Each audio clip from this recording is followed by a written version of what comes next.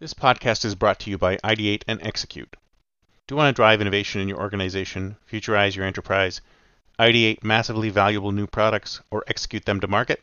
Then contact us today at ideateandexecute.com and get started. Why listen to the past when you can listen to the future?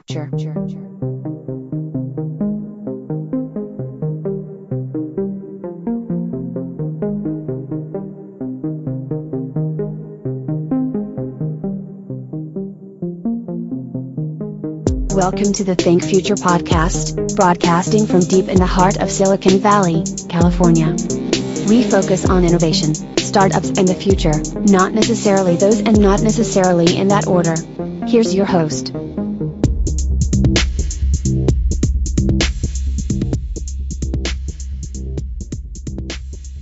Good morning, everyone, and welcome to the Think Future podcast.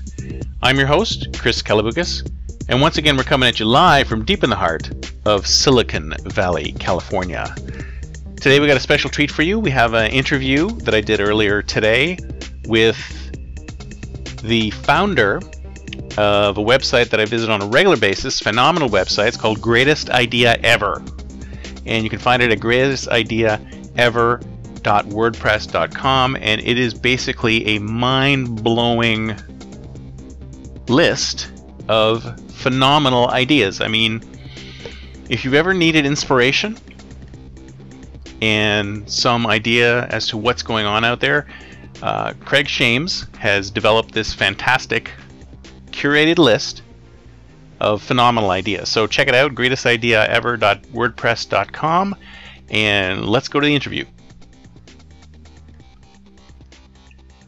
Tell me about how you got into this. I mean, Greatest Idea Ever is, I think, the greatest idea ever, because every time I go on the site, it is just mind-blowing. It just, I'm always wavering between, I wish I thought of that, to, I did think of that, but I never did anything about it. And there's always something like really cool and interesting to see on the site. So how did you come up with the idea for it, first of all?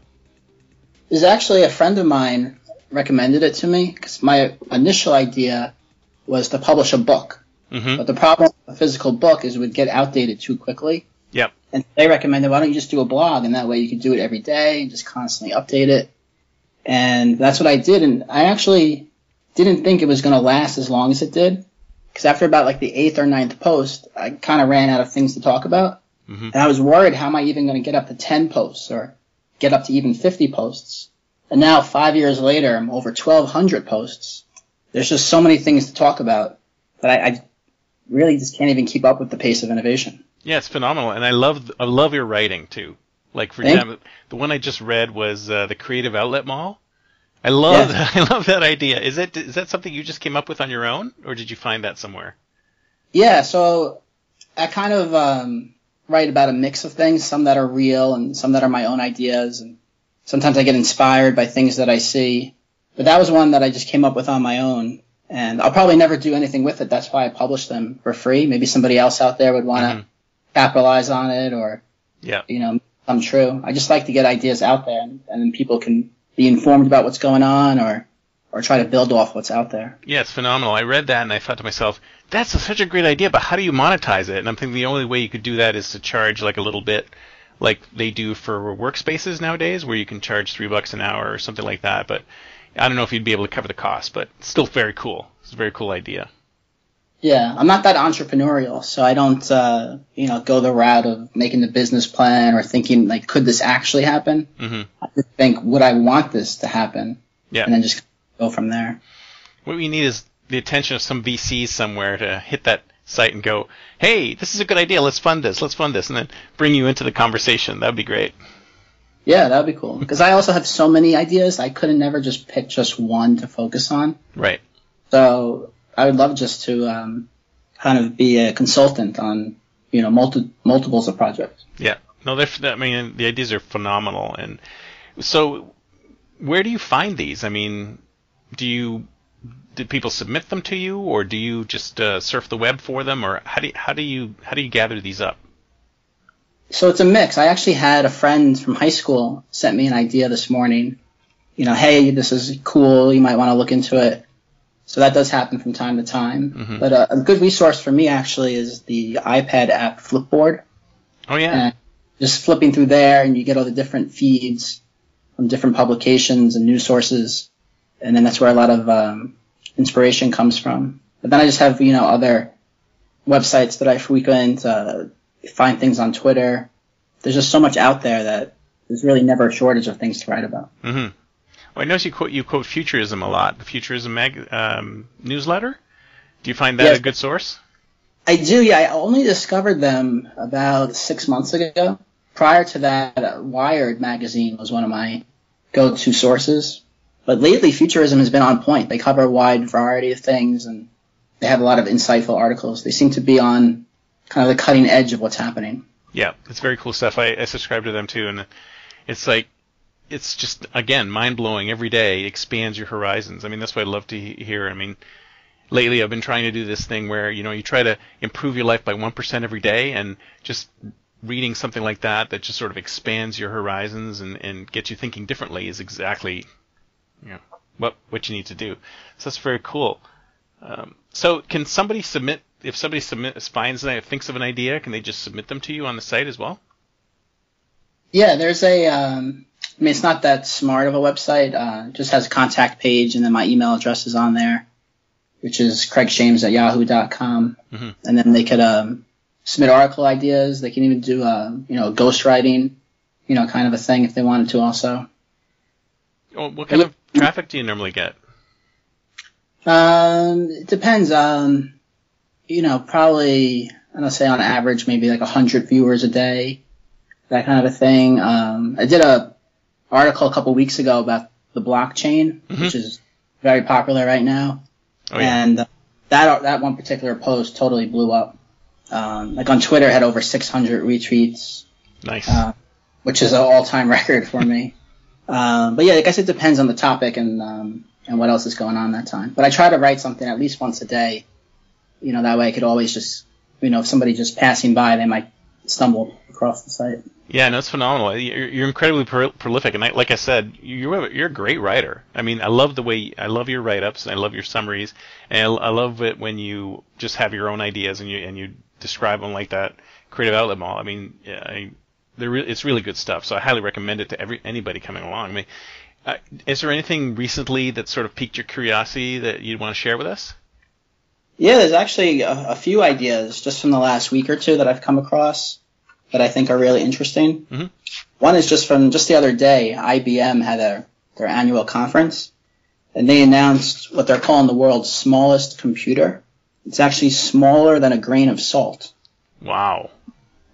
What can it do? Basically, they want to use it in conjunction with the blockchain, with monitoring shipments. You could pretty much attach it to anything. Mm-hmm. And then you could see, you could track in real time where it is, if somebody stole it, if there's any fraud going on with it. It can monitor the item that it's attached to. And, it could pretty much be used everywhere. It's the idea of ubiquitous computing. Mm-hmm. The idea that computers would be everywhere and, tie in with the Internet of Things and just monitor and analyze everything that's going on in an effort to make our lives easier and better. Does it have an array of sensors as well, or is it customizable based on what you want to attach it to?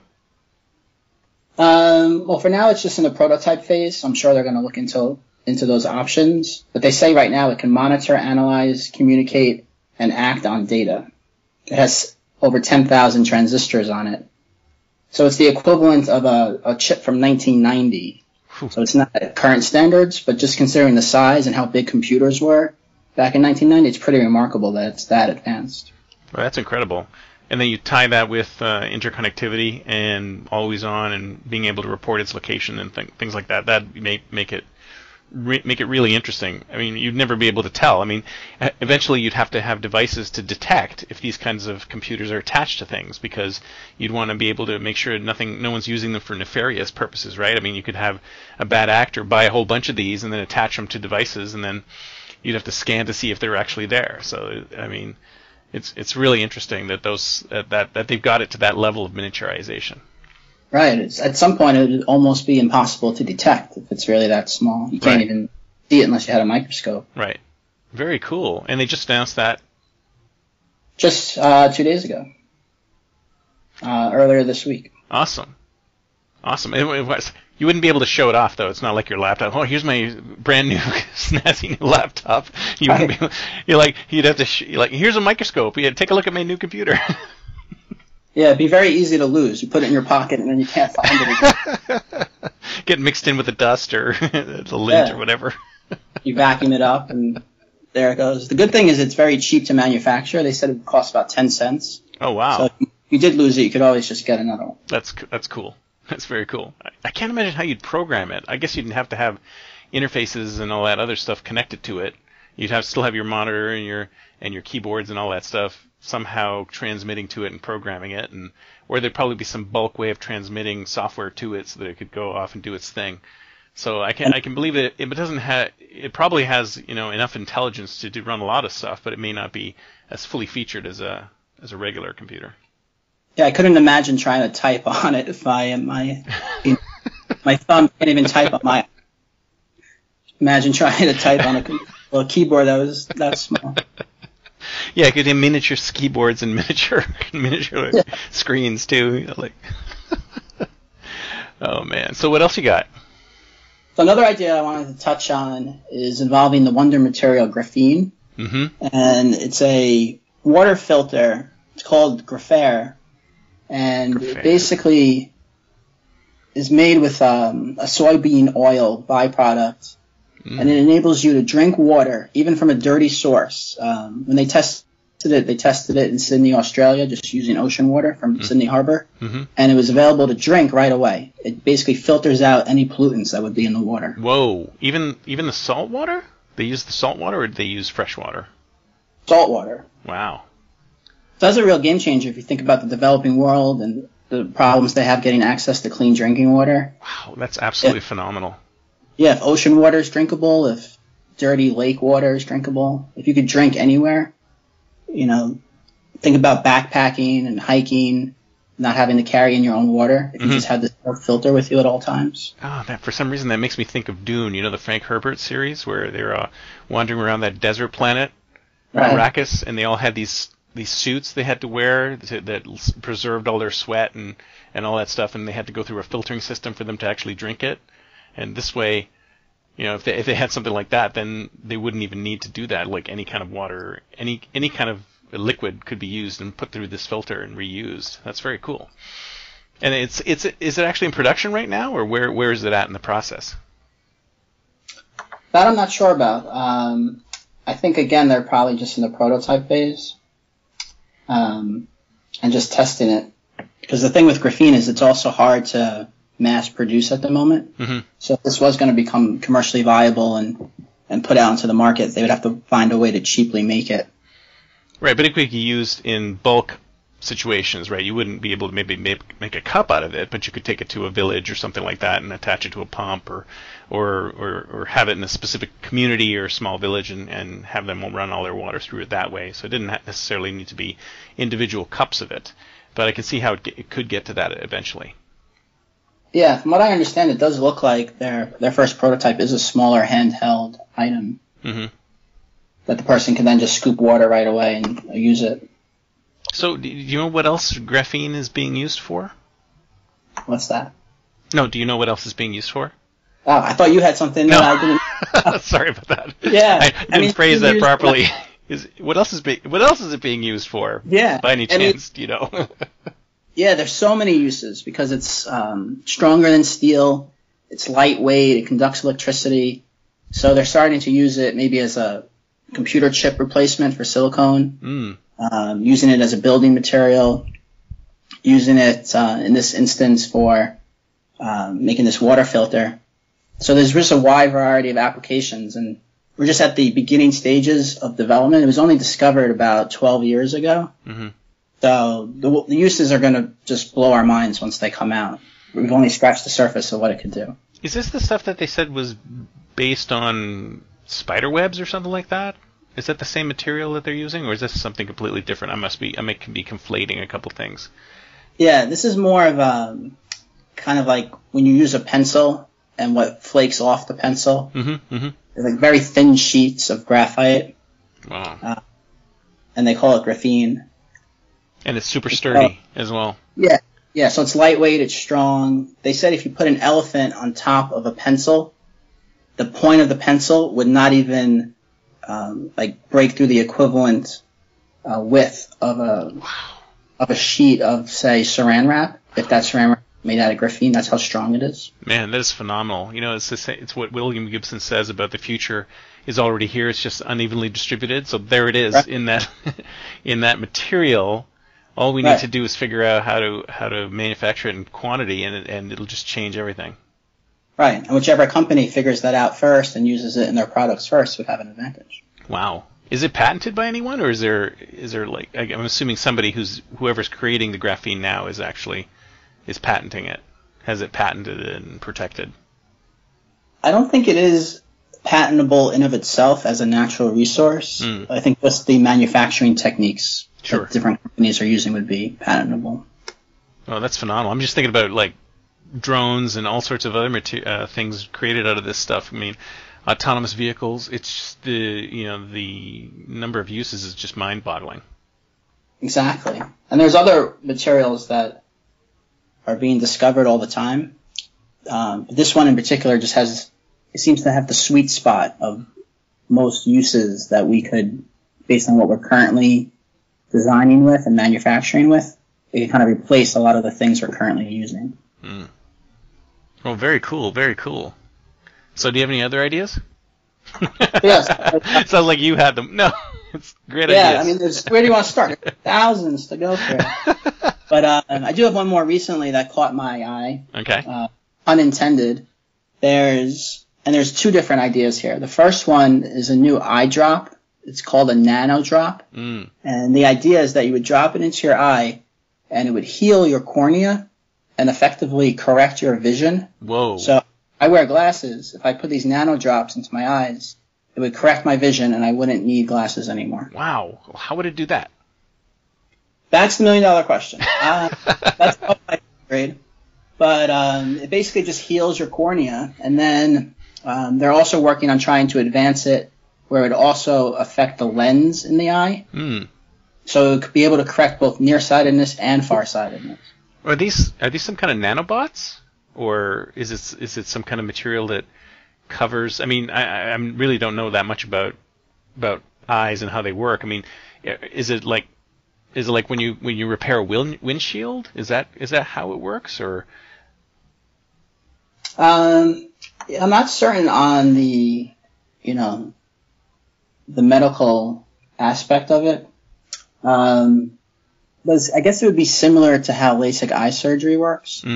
But instead of using a laser to correct the eye, it would just use more natural properties that are just in the nano. It's really fascinating.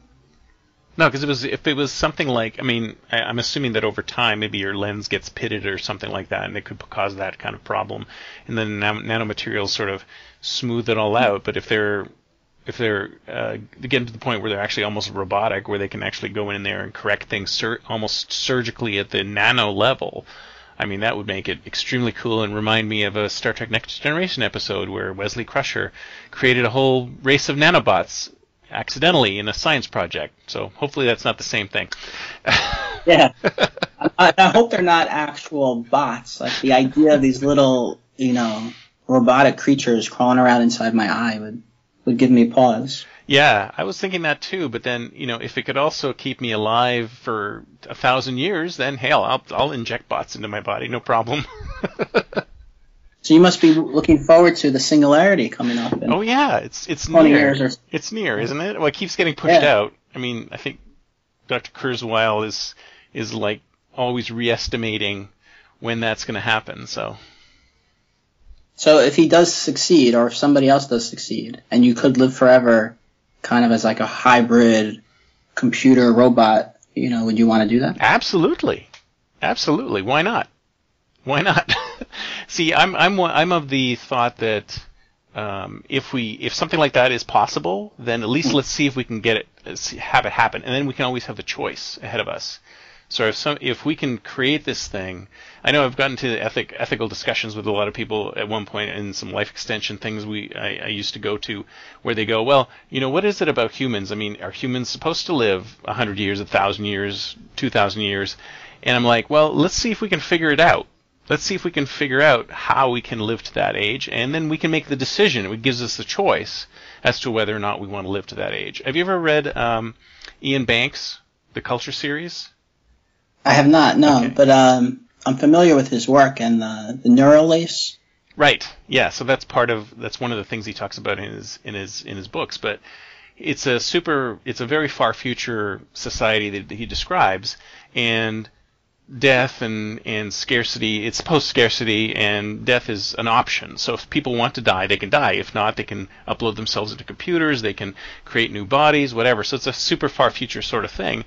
And it's like, well, why wouldn't we want to have a kind of a world like that where you're not forced to do it, you have the choice to do it. So if somebody says to me, hey, we have this solution that will improve your vision 1,000%, but that means us putting some nanobots into your eye, I might decide, yes, that's for me. So let's try those things and see if they work before we make a decision that, maybe that's not such a good idea. Or at least give people a choice, right?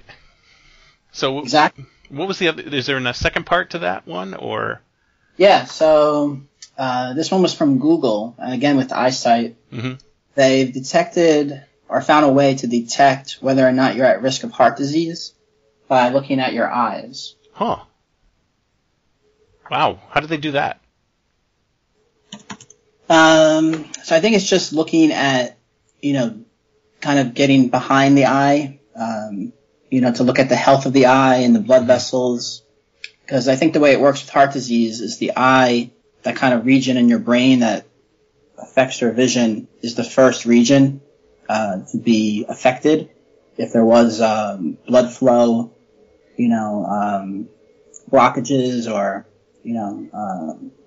kind of the first area of the brain that's affected when there's an issue. So they figure if you are able to look at the eye and then determine the health of the eye, and you can see kind of early detection if you have an associated problem with your heart. That's interesting. So it's probably due to the multiple factors where you've got very small veins and capillaries in the eye that can be viewed, and it can be viewed, right? It's something that you can just actually take a scanner, and if it's high resolution enough, just sort of view the veins and capillaries or whatever it is that's in there, and look at the structures, and then make a determination based on that. And I'm assuming there's some machine learning and AI in there to determine what indicates a problem.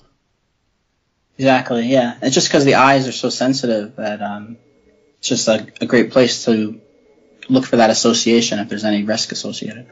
Wow, that's very cool. That's very cool. So is the website greatestideaever.com or greatestideaever.wordpress.com? Do you have the domain?